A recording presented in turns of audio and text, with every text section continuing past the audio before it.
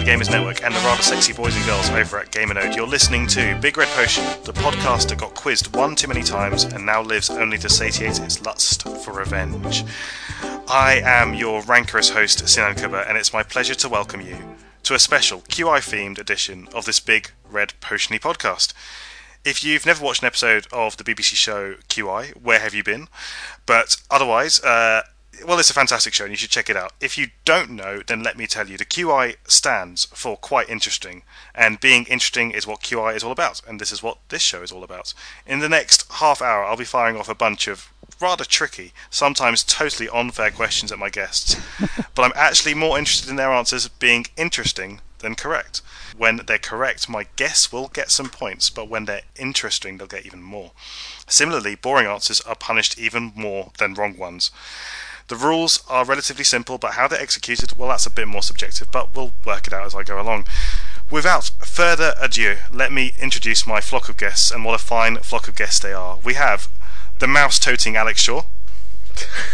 Squeak?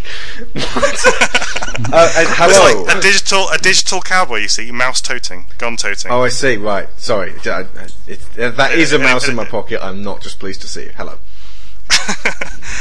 And it works the next one as well. The super highwayman, Tony Atkins. Does it? You sure? Good afternoon. Yeah, it's tenuous. I couldn't think of one for Zan, so I went with the bird bashing Xantiriad. I don't know why. It seemed beating Xantiriad. Yeah, gee, thanks. I mean, yeah, the traditional pigeon welcome is cool. Okay. Well, that's the best I can do. The pigeon-chested? The pigeon-chested. Pigeon, yeah. When the pigeons used to meet on the launch, this is a quite interesting fact. When the Ninja Fat pigeons first met on Xbox Live about 6-7 years ago, whenever it was, when they'd all come online together, everyone would go "Coo!" Oh my god, that is quite interesting. I'm going to give you points for that. Not see, many. Did I mention the Digital Cowboys when they meet like to go yeehaw? That's not so interesting. So anyway, the gentlemen of this panel and ladies and gentlemen of the listenership, this is a team game, even though Zan is a team of one at this stage because our Texan friend Eddie Inzotto has dropped out like a cowardly... Didn't want to face us. Yellow-bellied Texan. Exactly. So it is just one big red potioneer versus two digital cowboys, but I think in true blockbuster style, Zan, you feel you've got a good chance against these guys. Yeah, I'll give it a go. Excellent. I'm just here for the chicks. like every blockbuster's double team. In fairness, you guys are being given the chance to redeem yourselves after the bitter humiliation of Game Burst 2010. It wasn't bitter. It was the music round. There is no harm in being beaten by the best. I quite agree. By the best. It's all in good spirit anyway. It doesn't Absolutely. matter. The winner or loser, I'm prefacing if we're going to lose now. You see, this is all in good spirit. That's right, but it's not very interesting, Tony, so I'm going to deduct 2 points for that. This is the QI I know. The point system doesn't make any sense whatsoever. Did I mention how fantastic you look today, Sinan? You didn't, but it was kind of self-evident. So, anyway, the questions today, without any more of this flattery and bribery, let's get stuck into them.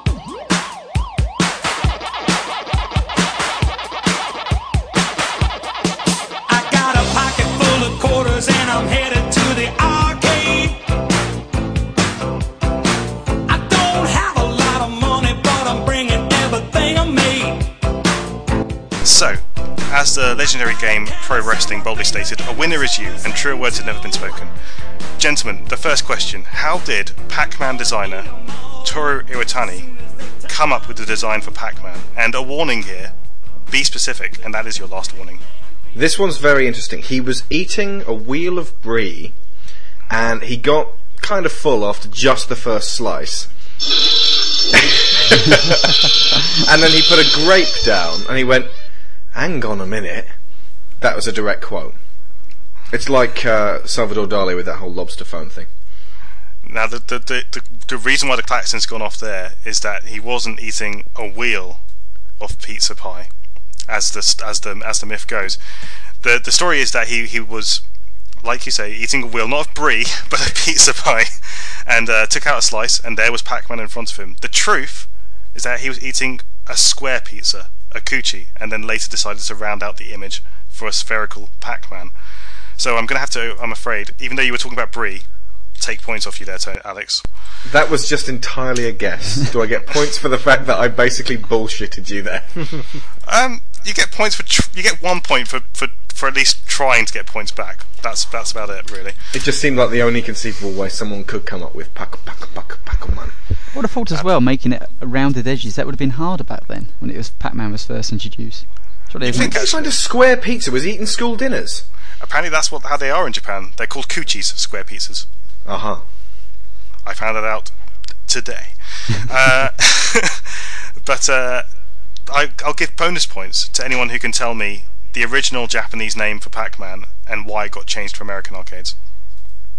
Puck-Man, because it was just way too easy for people to just put a little black line in the P to make it seem like fuck-man. Absolutely, 100% correct. Does anyone have anything interesting to say about our yellow friend? And I don't mean Eddie and Zato. You know, if you take Ms. Pac-Man's bow off her head, you can't tell. Very true. The only thing interesting I can say is that I think it's amazing how the hell they've managed to rejuvenate that franchise from being the Pac-Man that we knew and loved all the way back then to the new DX edition that's just recently come out. It's incredible the difference in that game and how you can take that old gaming mechanic and give it a new lease of light, new lick of paint.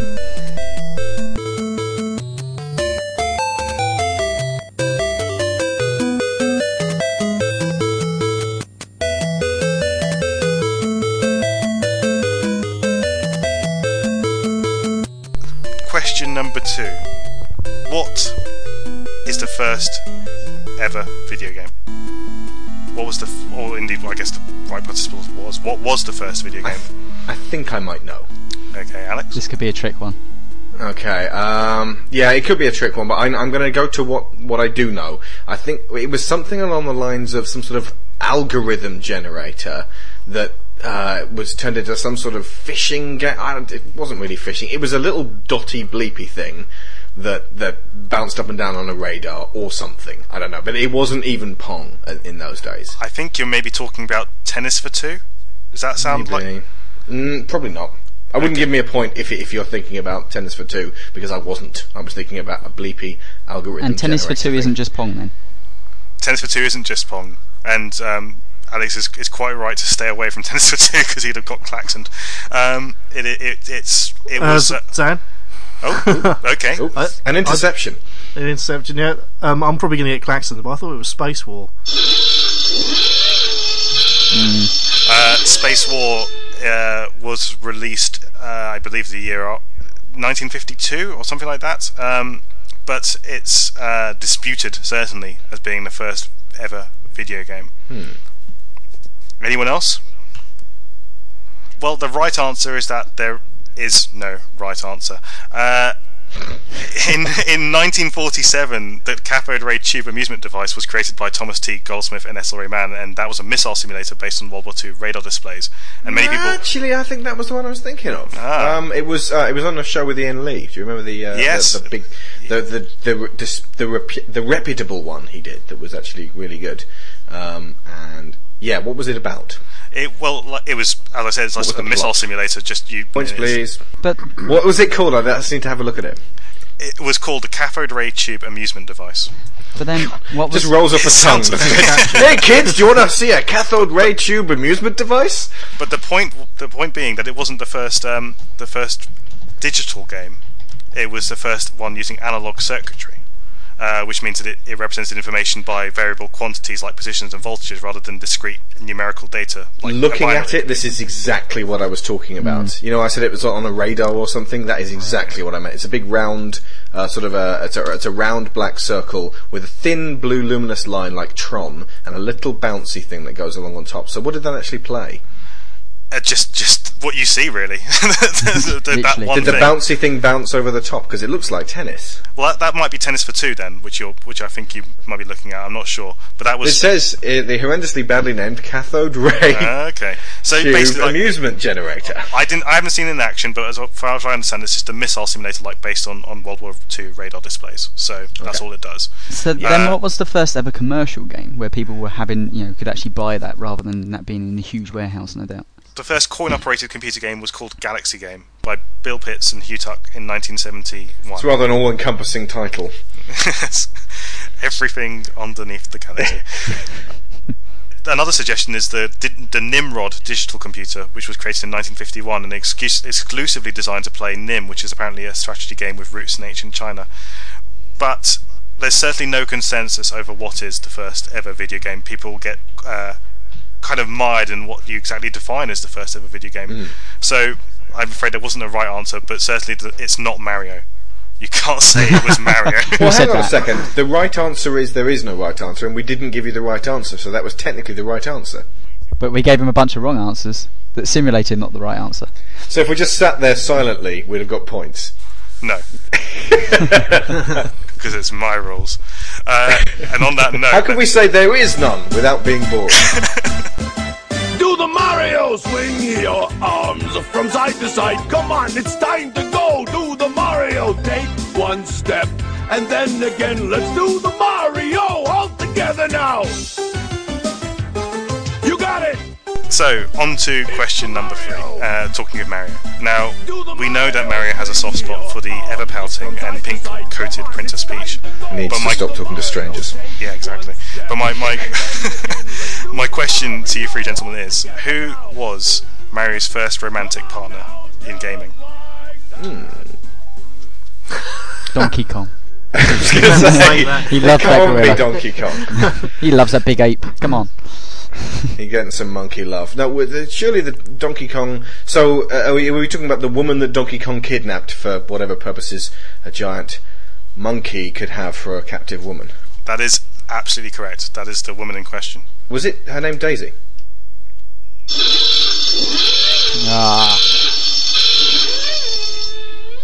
For asking, was her name Daisy? It's like saying... Was her name Priscilla? You can't ask an answer. Well, we That's can all a- assume it's not Peach, so... Yes, it's not No. Peach. Princess Toadstool, Princess... Okay, right. Is there... So there is one straightforward answer to this one. Yes. No- And no I'm tricks assuming there. it's... She had no name. She had a name. Okay, that's alright then. Father Neil Hannon. I Father can't... Terry O'Leary. I don't think it's right, but... Isn't it Rose or something like that? Not quite, but Nah. close, sort of. I see where you're going. Did anyone have any memories of the first Donkey? Did anyone actually play? Because I never played the first Donkey. Yeah, but now you're... I'm old enough to remember it coming out. Oh wow! Yeah, I mean, I played it, but you had no idea who the names of the characters were. Was it never not? It never, didn't... They never go deep into the narrative, unfortunately. There was never, and also at the time, virtually every system had a rip-off of Donkey Kong on them, as well as Nintendo bringing it out on virtually every platform. And But none of them ever had any kind of plot or anything. You just stuck it in and played it. So what year are we talking about and what platform? We're talking about 1981, and we're talking about the Yeah. arcade. So I was 1, so no. Fair In the enough. arcade, okay. I'll take you guys out of your misery. Of course, Mario appeared in that game as Jumpman. He was a carpenter. Apparently, the story, he was a carpenter who mistreated his pet ape, and so the ape went a bit crazy and kidnapped his girlfriend. His girlfriend, who was called, Jump Girl. even worse, Lady. Jump Woman. Just Lady. Lady. Later Lady. became Pauline in a later Pauline? incarnation. Yes, Pauline. How very This kitchen is- sink this is- drama. This is bullshit because the game never had any kind of narrative or any kind of storyline. Indeed. This has been added since then. Yeah, and the Japanese don't have the name Pauline. It's not in their culture. It was just a Ah, black cabinet Pauline. with a joystick and a button. You'll have. It's, Well, it was. it's probably the translation from Japanese. It's just Lady. There's probably a real name for it. It's just that's the way it came out in Google. Well, no, yeah, okay. If that is the backstory, we have to accept it though, because I mean, So, did you say he was a carpenter? He was apparently a carpenter. Yeah. That's the What? story. He changed professions at some point in his Yeah. career to a plumber. That's why he had a hammer. He got bored. But then he wasn't any good as being a plumber, because every time someone showed him a pipe, he jumped inside. Has he actually ever done any carpenting or plumbing in any of his games? He had a Oh, he's factory. rubbish. In the Game & Watch games, he had a factory. It's typical, though. You get your plumber around, he doesn't do anything for hours on end. Still charges you a fortune. Eats all your flowers, throws fireballs at you. I think you had some very strange experiences with plumbers. I did have a plumber, actually, no, this is the truth. I did have a plumber come round to check our toilet. I'm not sure what was wrong with it, but then he came out after about 10 minutes and went, yeah, it's broken. Yeah, I wouldn't flush that if I were you.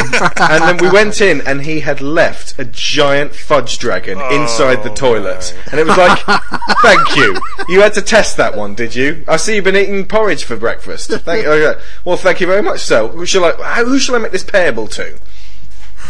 So, yeah, we had his turd in the toilet for quite... I think my father may have fished it out. Thrown it Lovely. down the street.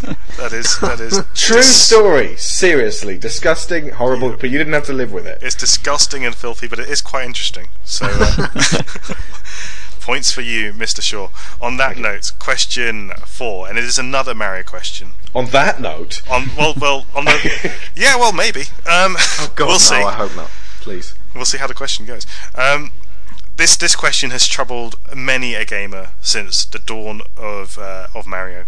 So you've leaped over many a valley, you've squished many a Goomba, and finally all your hard work has been worth it. The end is in sight. The castle lies just beyond that flagpole, and you can almost already hear the fireworks popping off to celebrate your valiant effort. But wait, what truly lies beyond the flagpole? What secrets are unlocked by a lofty leap to defy conformity?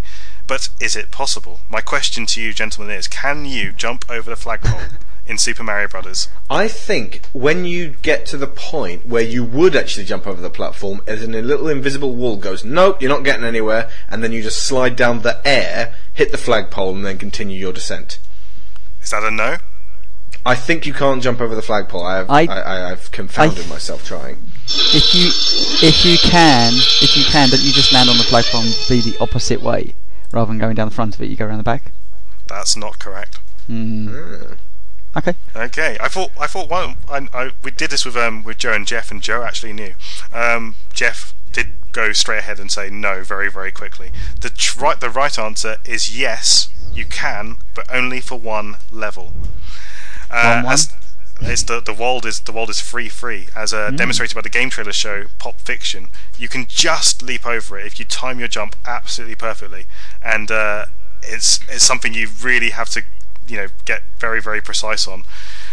Certainly, it's not the first level, which a lot of people said. That's the big myth, that you can jump over the flag in the first level. You can't, but you can for World Free. That was what I was basing my summation on, since I have tried over and over to jump over that flagpole, and I have hit air and then been propelled downwards. So I'm going to guess if you do manage to do it, the game doesn't register that you've hit the flagpole. So what, you just stand the other side running backwards and forwards until the time runs out? Or that's pretty much it. Yeah, what you don't register as having hit the flagpole. There's a big sort of wall of castle, almost like a kind of, if you imagine like an abbey, like just this huge expanse of castle which you can keep going, past and past, but eventually the time just ticks out and you die. Can you not jump back onto the flag? I don't know that. I'd imagine that surely you would be able to, but I haven't ever jumped over the flagpole myself. Effectively. Yeah, it's a bit of a game breaker. But the kill screen, if you will. Yeah, So exactly. and is this proven on all versions of Mario? Well, this is the thing. This is on the NES one. You can certainly on MAME versions jump over most of the flagpoles if you know how to sort of. You just type in super jump. Well, yeah. Well, I'm sure there are certain things you can do, and I'm certain also other ports don't, mirror the game as closely. But yeah, for the original Super Mario Brothers, you can only jump over a flagpole in World Free. And one more kind of related question, a very quick one. Does anyone know what game had the shortest release at stores? Ooh. Rate play. Rate play. I knew you wouldn't bring it in, but I wanted to bring it in there anyway. I would imagine that got into stores, people were like, "Oh, oh my God, get this off the shelves." I can imagine it being that way, but I don't think it hit stores. Okay, get ready with your klaxon. I think Great Guiana Sisters was only around for about a week before they were sued. What you're hearing is a lack of a klaxon, because you are absolutely 100% right. Of course. It was, as Zan completely rightly said, it was withdrawn after a week in 1987 after pending legal action from Nintendo. Right, as Guybrush Threepwood once wisely stated, never pay more than $20 for a computer game. So on that note, question 5.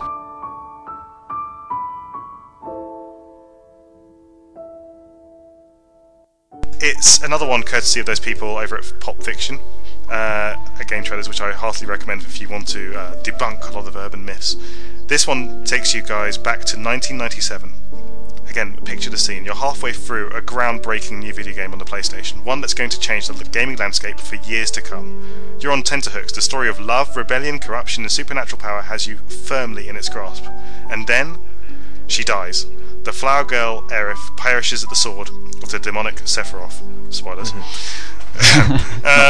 Not really, no.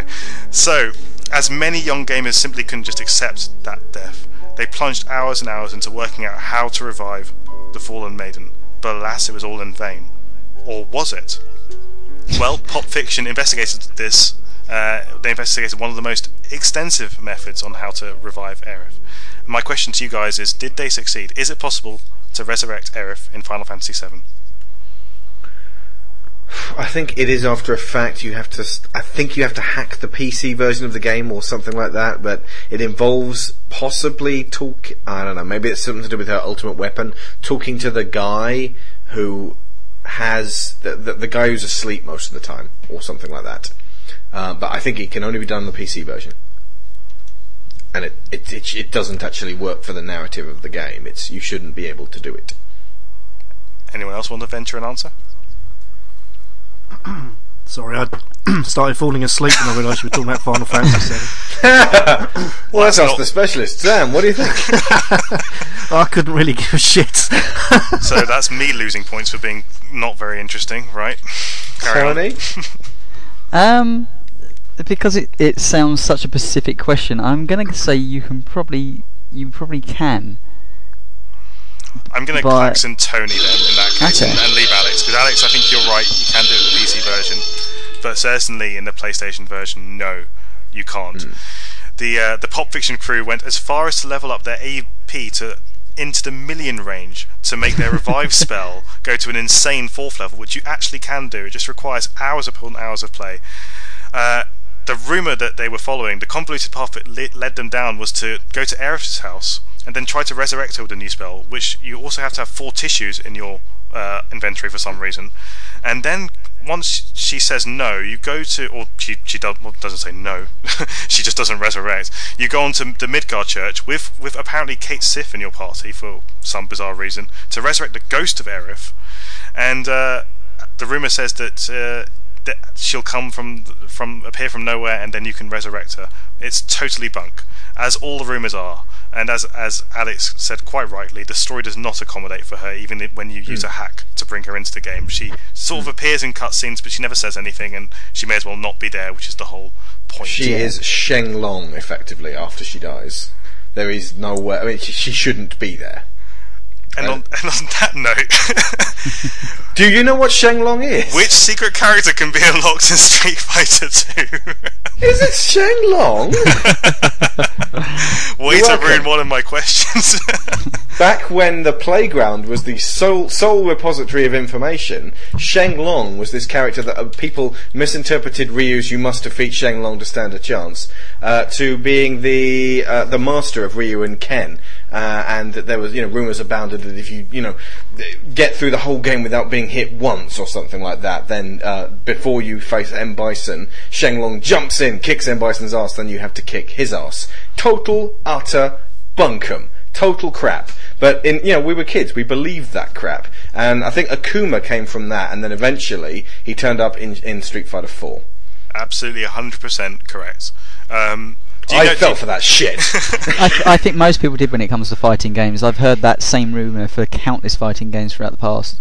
Do you know how it came about, Alex? Do you know why the rumour came about? It was a magazine. I can't remember which one. Maybe even what's that mighty one that it should really be British, because that's the sort of wag thing that we do, especially way back in those days when everyone was, just like a 17-year-old kid with a video game journalist, like Mean Machines or like maybe even one of the slightly more indie ones. Right. But it might even have been what's the name of that one that closed and everyone thought it was the That's end of the the one. world? It's EGM. They're the people who revealed it. For people who Which must have been a great magazine. it must have been hilarious at the time. For people who didn't know about Shane Long and were going to say Shane Long, he had been joked about as a secret character, like Alex said, to be found in Street Fighter 2. But what led to the rumor was a mistranslation in the English localization. American localization of the game. Ryu's uppercut in Chinese Pinyin is called Shane Long. Shane Long, yeah. You must defeat my Dragon Punch. Exactly. To stand a chance, effectively. If you cannot overcome the Rising Dragon Punch, you cannot win. This got mistranslated in English book to "You must defeat Shane Long to stand a chance." And so, as Alex said, Shane Long was identified as Ryu and Ken's master in Street Fighter 2. And in fact, Capcom got in on the joke recently when Gukun was revealed for Super Street Fighter 4. They showed a silhouette of the character and claimed in their blog it was going to be Shane Long. Turned out not to be, and it looks like Master Long will never see the light of gaming day. Well, you say that, but Gukun really effectively fills that gap. He is the guy that we all thought Shane Long was going to be. I think it's as close as you're going to get, isn't it? Yeah. Doesn't Capcom aren't going to do it, no one's going to do it. Doesn't that go with the rumours back in the day in Mario 64 where you could play as Luigi if you managed to get every single star and do certain things? Oh, yes. It's another one that's completely bunk, absolutely. Yeah. You can't play as Luigi no matter how hard you try. Now, talk about collecting all the flags in Assassin's Creed being disappointing. At least you get an achievement for that. Getting all the stars and you get up to the castle and you go, "Hey, it's Yoshi! Does that mean I get to go on his back for the rest of it?" No. What do you get, Al?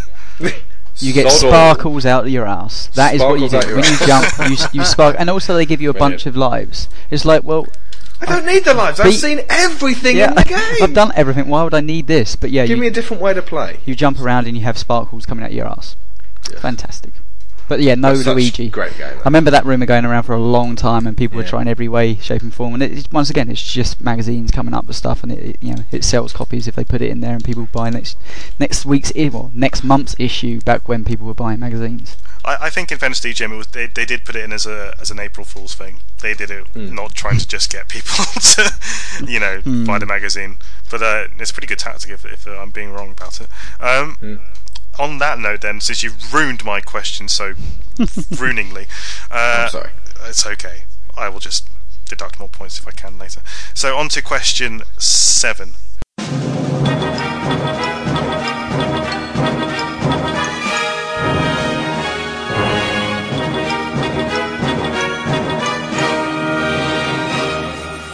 Very simple one. How did Pikachu cause 150 people to be admitted to hospital? Is that down to seizures through the... Actually, no, that's the film. I remember the film when I saw the film in the cinema. Yes, I went to see Luigi. Went to see Pokemon 1, Pokemon. The Rise of Hitler. And tons of kids had to be hospitalised because of the way they did the animation and so much flashing on the screen. They had seizures in the cinema. Strobes, wasn't it? Yeah, strobe lighting, and there was a big hoo-ha about it, and it got taken off the screens for a while actually. While they put, I believe that was on the main TV show as well. Which is TV show. They parodied that in The Simpsons. 100% correct, all of you. Very well done. Yeah, we must collect them all.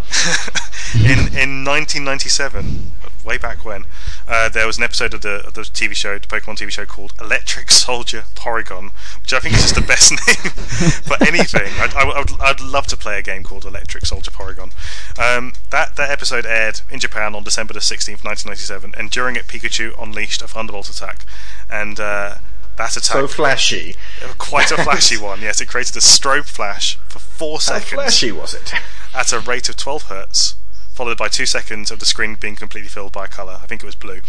This triggered a figure reported between 635 and 685 photosensitive seizures in young boys and girls across Japan. And that's just the ones reported. God. I'm sure there were countless more who had seizures but didn't call in the ambulance. And manuals were never the same again as all this stuff went into them. Yeah, they always careful seizures. And you might even not know you're epileptic, but you may have one from this game. I suppose it was kind of a wake-up call and pretty damn relevant, actually, because games were getting to the point where they were getting pretty explosive and flashy, so it was kind of important that something like that did happen, so that it made the producers and developers a bit more responsible. Absolutely, I completely. I think it's completely ironic that it happened in the TV show rather than the actual game, which, you know... There was quite a lot of flashing in the game, as I recall. Yeah, every time you face a new Pokemon. Just want to... I think it was that generation of games in Japan was all about being as loud and noisy and as close to anime as possible, and I think that's what ended up happening. So the good thing is, of course, that of the 650 odd, only 150 ended up in hospital and no serious damage after a number of years was sustained by any of the unfortunate victims. The show, however, did have to suffer the ignominy, as Tony said, of having to go off the air for 4 months. Jesus. So pretty. It's all those thousands, millions even, of kids out there who love themselves some Pokemon but didn't get seizures. We're like, oh great, all of you other kids ruining it for us. It's biological. It's not their fault. Absolutely. Okay, and talking about games and illness, what does World of Warcraft have to do with bird flu? It causes it. It's been officially... Everybody who's ever played World of Warcraft got bird flu. Those are the statistics, apparently. That's my klaxon. I put really stupidly, it causes it, just to see if anyone would say that. Didn't they, I know they included swine flu in the game. Did they include bird flu as well? There's something you could contract within the... Is it from flying on They included griffins something too much? which was like swine flu, but no, that's not actually what I'm talking about. Bird flu. It's as addictive as bird flu. Is it anything to do with the way that they play like World of Warcraft, like in places like China and whatnot, and lots Korea, of gatherings of people? Yeah, lots of gathering people within the kind of what they play, the internet cafes out there, and so there's a mixture of lots of people playing it and catching it. It's a good theory, but it's not correct. I do want to clarify what Alex meant by bird flu being addictive. Okay, right. Once you've got bird flu, it's really hard to stop having bird flu. I see. You just can't put it down. It's so compelling. I see, yes. The most addictive of the diseases. Okay, fair enough. Except for scabies. The answer is... actually, here's a question. In America, if you have rabies, you're considered being rabid. So if you have scabies... Are you considered being... Scabbed? I really couldn't tell you. Could you find that one out? What news of scabies? I will endeavour as we talk to find if it's scabbed. I hope it is. So we're talking about seriously, Warcraft. folks, scabies is no joke. So it's not just the virus that swept through Warcraft like bird flu. Like there was something set off and it passed, like a virus passed from one person to the next. That is the right answer. But didn't Zan say that at the start? He said there was specifically swine flu, which is not correct. There was something in 2005. World of Warcraft was brought to its knees by something called the corrupted blood pandemic. There was a boss of a new dungeon called Hacker, who any infected players have debuff called corrupted blood, which spread across players and damaged them over time. But the problem was they would kill lower level players in basically a couple of seconds. So and it would still pass on to people around them. So unfortunately the disease spread outside of the dungeon and basically across the 2 million or so players. So like 28 days later then? Exactly. With this waste, oh god. It was so bad that it brought the game to its knees, and Blizzard were forced, despite quarantine efforts, this is absolutely true, they had a quarantine effort, they were forced to make a hard reset. And so profound was this event that 2 years Imagine later, being in the internment camps. No, see, but yeah, you joke, but by hard resetting, they had to backtrack data, so people lost progress that they were doing within the game. So like people were doing dungeon runs, and they'd taken down like the big bosses at the time, had to reset back to when they technically got infected by this virus. Could you imagine it happening now? Imagine it's 6 years on, all that progress gone. Well, I'd imagine they have hard copies saved. Pretty. Let's get rid of everything from Wrath of the Lich King onwards. Yeah? So the link to bird flu was because 2 years later, an Israeli epidemiologist by the name of Ran D. Balisa published an article which compared Ran D. Yeah, it's true. Ran D. RAN space D. I'm not making it up. Published an Randy. article which compared the WoW outbreak to that of SARS and bird flu outbreaks, arguing that the game was an advanced platform for mapping out the spread of infectious diseases. And there have been a number of articles since, and there's a lot of research now going into how WoW operates as, I guess, like an ecosystem or a world, yeah. Very Well, from that data we can extrapolate, we're buggered if smallpox ever breaks out somewhere. Yeah. Because the lower level people will just be dead straight away. Well, you take the young and innocent off first, don't you? Sorry, terrible joke. God. The old. Anyway. Damn it! I knew Blizzard would be responsible for the end of the world.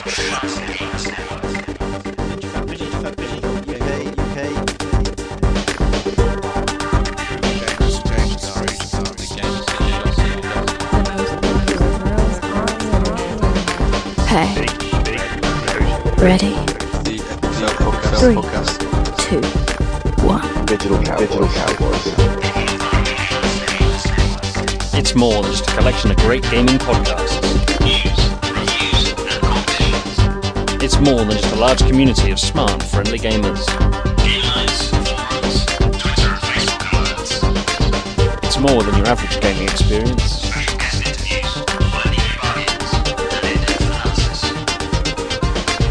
Whatever you get from your current gaming experience, get more. Come on, listen. Onto the realm where players fear the red ring of humiliation, the yellow light of shame, the blue screen of general ignorance. And whatever the Wii has when it breaks down. It just goes slightly fuzzy and corrupted on the screen. I had it. Oh, I managed to crash my Wii the other day. I was playing Rogue Squadron 2, and I actually started succeeding, despite the fact that there's only a few lives and it's rock hard. And I was like, I'm actually winning, and it crashed. I went, oh, of course, yeah, okay. I've never crashed my Wii, actually, now that I think about it. I think it was just the swell of positivity just emanating forth from me. The Wii couldn't handle it. On that note, as a very famous man once said, it's time to kick ass and chew bubblegum. So guess, let's find out if you've run out of asses to kick. Fingers on buzzers, team. Question 9. Which game is the most expensive video game ever made? I.e., which one had the biggest production budget of all time? Zan? Red Dead Redemption. And what was its budget? So 200 million plus. $1 jillion. It's 100 million apparently, which makes it the equal tied with the other game. Is it We Wish You a Merry Christmas, the video game? Yes, full points to Alex. It is. It's not Shenmue then. It's not Shenmue. That would be a Klaxon, but I'm going to let you off because we already had the right answer. The other contenders are Gran Turismo 5. So Shenmue was $70 million. Gran Turismo 5 was $80 million. Two Human was first reported at $80 million and then went down to $60 million. Well, they got their money back on that, didn't they? Yeah. That was a sound investment. Where's Dennis Dyack now? Crying in a corner of his room. No, he's making a well-known franchise game, isn't he? I can't remember. I thought he was the next Ninja Gaiden game. No, he's making a Marvel game, isn't he? That's his next game. Really? Okay. Yeah, the team's making a Marvel project. Good for them. Yeah, but the other game that comes up to $100 million like Red Dead Redemption is actually Grand Theft Auto 4, according to GTA 4 producer Leslie Benzies. But I admit I wasn't satisfied with Red Dead Redemption, but there is a story that says it's $100 million, so that's fine by me. Yeah. I'll grant that. And I'm pretty sure it is actually. They talked a lot about it this year being the most expensive game ever. Yeah. Because at the time they were really worried it wasn't going to make enough of that money back, and of course, hindsight. So I'm going to go. Yeah, give Zan the point. Yeah, definitely. Yeah, no, that was absolutely right. And imagine how much you add into DLC for both those games, Grand Theft Auto and Red Dead Redemption. They're just making their money back over and over again. How many people bought Gay Tony actually? That's a good question. I was always interested to see if just the fact that it was called Gay Tony actually drove away their key demographic of 14-year-old boys. I will have to derail the search for Scabbard to find out for you. I would imagine the fact. No, the scabbard thing is the most important. Okay. Never derail. All right, fine. We'll never know about the Tony. I'd imagine that you saw the fact that you saw the packs that came out with all the stuff in, and then onto the PlayStation 3 and all that. It didn't do as good as Rockstar would have hoped, but but apparently, how much was it that Microsoft allegedly paid them for that exclusive rights for a year? Oh, something like 50. I remember hearing 50 million or something crazy. I cannot be that. Well, that's half the cost of Red Dead Redemption. It's surely not mental. I remember it was something ridiculous like that. I maybe 30 million, but certainly it was in the double figures. But they did at E3 go pretty much regarding Sony in your face. We got it for a year. Sony just went, yeah, we'll get it eventually. we'll have that one soon. I would have loved to have been in the room when Rockstar said to Microsoft, "Oh, right, thanks for buying that one. Guess what the second one's called?" And just to see everyone's faces falling. You sure you can't call it the Ballad of Badass Tony? Yes. So question 10. So Michael Jackson, who very sadly passed away last year, I think, was one of the characters as Space Michael in Dance Channel 5. What other games was he involved Ready to with Rumble 2 prior to his release? Alex, Ready to Rumble 2 and Moonwalker on the Master System. And Mega Drive. Correct and correct. Sure. Anything else? Anyone else He want was to a big fan venture? of Sonic games. I do know this one. He was in Sonic games, you say? Are you sure? No, he's a big fan of Sonic games. He's a big fan of the Sonic games, okay. That's a nice something like that, tentative step Now, forward. Sinan, I actually do know this one, but you're going to have to give me a clue. I'm going to have to give you a clue. Okay. Little clue. Well, my little clue is that Tony should not be as tentative. That he was in a Sonic game? I certainly know he had something to do with the whole Sega team. Okay, The Sonic team. Alex was completely right with Moonwalker and Ready to Rumble. Moonwalker, especially, the I think the two games, the arcade and the home version, two really highly acclaimed. There was games. a home computer one as well. Yes. Apparently, in the arcade version, you could do the moonwalk. You could throw his hat. There were a number of the songs from his albums, and you could also turn into a giant robot, which is pretty cool. Yeah, we could do all of that in the home versions, definitely. Yep. Apparently, the premise of the whole home version was you were supposed to rescue kidnapped children from gang members and zombies. Yeah, it was great. Wasn't he also in Space Channel 5 though? That's the one where we started this question, yeah. But the fact is that he's now been confirmed that he did in fact collaborate with Sega for a number of the compositions in Sonic 3.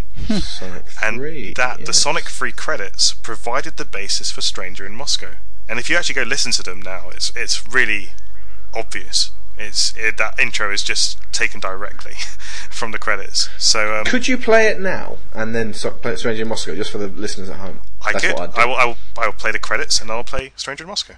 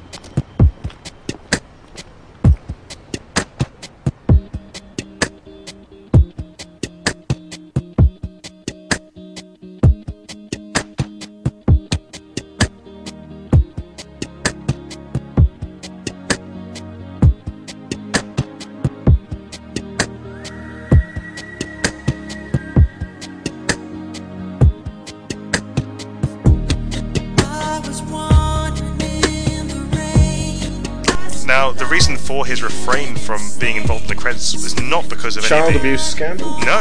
In fact, he wasn't happy with how some of the compositions turned out. Oh, well. That's the only reason. And from that, just a very quick question then. Why was singer Kieran Kirby unhappy with Sega in 2003? Does anyone know who Kieran Kirby is? That would be a great starting point. No. No. It's going to be another Space Channel 5 thing. 2003 is a Zan, bit you're way wily. after Space Channel 5. What did you say, Zan? Hang on, would that be around the 2003? God. No, Zan there wasn't much in 2000. There was Outrun. That's Zan about was all onto Sega were something. doing in those days. Zan was onto something by saying it's Oh, right, okay, to do with Space Channel Sorry. Dreamcast. 5. So did she have Was she the voice of Ooh La La. Ooh La La? Close. Was she the body of Ooh La La? She claimed that she'd been modelled, that Ulala had been modelled on her. So she was like the guy from Cypress Hill saying, "Well, yeah, man, you've modelled that entire game, San Andreas, on my life. That bit with the jetpack and the Harrier jump jet, that was all me." Basically, that was her. And the hilarious thing about it is that if you don't know who she is, and that's because she was the lead singer of Delight, who are really only known for their chart hit in 1990, Groove is in the Heart. Oh my god, she is like Ooh La La. Yeah. Well, she looks like her. Yeah. If you've ever seen the music video for Groove is in the Heart, play it now. Groove is in the heart, yeah. Do do do do do do do do do do do do. Yeah, I mean that. Yeah, if this was visual, you could just play that side by side with Space Channel 5 and just have everyone go, "Yep, pink hair." She So she hadn't come into the studio or anything like that and modelled, and they just took her. She supposedly basically took her image. That's exactly it. She thought that they basically just taken her image and used it for Ulala. The judge rejected her claims, and she was forced to pay Sega over $600,000 in legal costs. Whoa! I guess Sega needed the money. So did Sean Penn at any point go, "Hey, this dude in Vice City is pretty much my character in Carlito's Maybe Way"? not after hearing about that legal case. No, nice. Okay, now this is a bit of a controversial one. So I'm not going to really deduct points, but I will klaxon you if you get it wrong. But I'm not going to take any points away. According to the Guinness Book of Records Games Edition 2008, which I've updated since on its answer, what is the record holder? And you have to listen to it carefully, for the largest number of games in a single series, not including spin-offs into other genres. Ooh. I would guess FIFA right now. Well, you would have been klaxoned. But I'm not going to take you any points away. Final Fantasy right now. I would guess Mario. Okay, all three of those would have been klaxoned. Final Fantasy, Mario, FIFA. Wasn't... I'm going to stop now before I lose all our points. No points at risk here. Okay. It's all good. Banjo-Kazooie. I don't know why. Millions of them. No, I'm getting confused because Mirror's Edge. I'm getting confused with I'm saying, like, in my back of my head I'm saying Rayman, but that was like the game that's making the most money ever. Yeah, that's the one that's been in the charts for the longest amount of time. The longest, yeah. Yeah. You might kick yourselves when you find spin-offs. out. I don't know. Okay, hang on. Give us the phrasing again, Okay. just so we can. So it is. There's not. Okay, how about Tetris? No. It is the record holder for the largest number of individual games in a single series, not including spin-offs into other genres. I've already said Final Fantasy, so it's higher than 14 Yes. so far, right? Okay. Well, that's why I said FIFA, because there's fucking loads of them. Yeah. What about Madden? Nope. I think there's more FIFAs than Maddens, because they have like the half-year ones when it's a World Cup. I say it's controversial because even the publisher who released this game came out and said, "Well, we think we've got even more than this," and so it's not certain that the research into it. Dynasty Warriors. Right publisher. Oh god, Koei. Okay. Wait, no, wrong. Sorry, wrong publisher. I got my publishers wrong. The publisher is Capcom. Capcom. Oh, Street Fighter? No. Okay. Resident Evil. No. Mega Man. Mega Man is the right answer. You shouldn't give me a point for that. That I'm was not just going to give you any process points for elimination. that. You're certainly right there as well. Yeah, the controversial answer, according to Guinness, is Mega Man. They said that back in 2008 it's 46. It would now be 48. Rockman. Apparently, because like I said, there's been two game systems, Mega Man 9 and Mega Man 10. So that makes 19 games in the classic series, 11 more in Mega Man X, 4 for Mega Man Zero, 2 for ZX, 3 for Mega Man Legends, 6 for Mega Man Battle Network, and 3 for Mega Man Star Force. A total of 48 games within the Mega Man series. Is it always still like side-scrolling, the same damn game? This is the thing. This is where it's a bit controversial because one or two of those are fighting games, but they're fighting games within the Mega Man sort of way. So it's yeah, but so by and large, it's the same thing. Yeah. Goddamn game over and over again. We just can't get enough of. Exactly. I mean, yeah, okay. Those Guinness boards are convinced Mega Man is the most milked series in gaming history. Most milked. Nice. Yes. And another little statistic to finish on. We've already talked about the game that was in the charts for the longest, which was Rayman. 237 weeks, I think, or something along those Incredible, lines. yeah. Amazing statistic. Another crazy statistic. Which game is the record holder for the most weeks spent at the number 1 spot of the UK all formats single chart? It's got to be a Wii game. So We play with the stupid extra peripheral that basically people are buying it for the peripheral, the game is No, Who wants to be a millionaire? Is the right answer. Oh, It is. for I've heard that, shame on yeah. all of us. I have heard that. Absolutely. Who wants to be a millionaire? The makers of that game. Yeah, absolutely. By half. So how many weeks was it at number 1? It was at the number 1 spot in 2000 for 18 weeks in a row. Is it Brian That's Adams? like a Brian Adams. Jesus Oh, okay, give us a point for both going to Brian Adams. Backson for Brian Adams. That's the unity. Since you need the that points, you I'll don't give get you anywhere both else. 2 points for that. Hey, we're doing well. Nice. But yes, Thank you, Brian. It went on You're to become Canada's finest. It went on to become the fastest selling game in the UK to reach 1 million in 2001, Shame on us. You know, and the biggest selling got game it. of all time. you can't win 1 million on it. It's just, Yeah, you can. it's just a quiz show. Oh, well, I see what you mean, yeah. It was ridiculously easy, actually, to win 1 million on it. Oh yeah. Yeah. I think I did it on my second attempt. Really? Oh, man. That's quite interesting. You should go on the show. Go. It's still going. It'd be isn't it? like To it could be like Slumdog Millionaire, the Xantiriad version. To redeem yourselves, guests. Do you know what game sits at the top for the biggest selling game of all time in the UK now? It's not We Play, is it? Okay. Is it on the Wii? No. What? And it's Call of Duty. Was that a klaxon? Nope. Call of but you have to Duty- be specific. Call of Duty Modern It's- Warfare 2. Is the right answer. There you go. Actually, no, hang on. Modern Warfare 2. There is no Call of Duty. Is the rightest answer.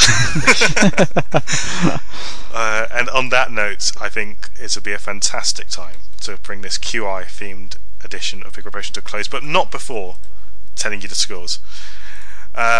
So, in last place, Blue Shelled at the death with minus 14 points is Alex. Minus 14? This is QI, dude. It just the way it works. Okay. That probably means you've won. In second place, just falling to a banana skin in front of the line with minus 4, it's Tony. But with a whopping 12 points. 12 points, not even minus 12. 12 points. It's the Ninja Red Pigeon, that is Xantiriad. Well done. Silent but deadly. That's right, yeah. Pick my moments very carefully. Nice. So the motor just say the mouth correct bottoms answer, out. Yeah. Okay. Yeah, I'm kind of doing a Daniel Radcliffe if you saw the Christmas QI. Nice. Just to say Just that answering the questions I know.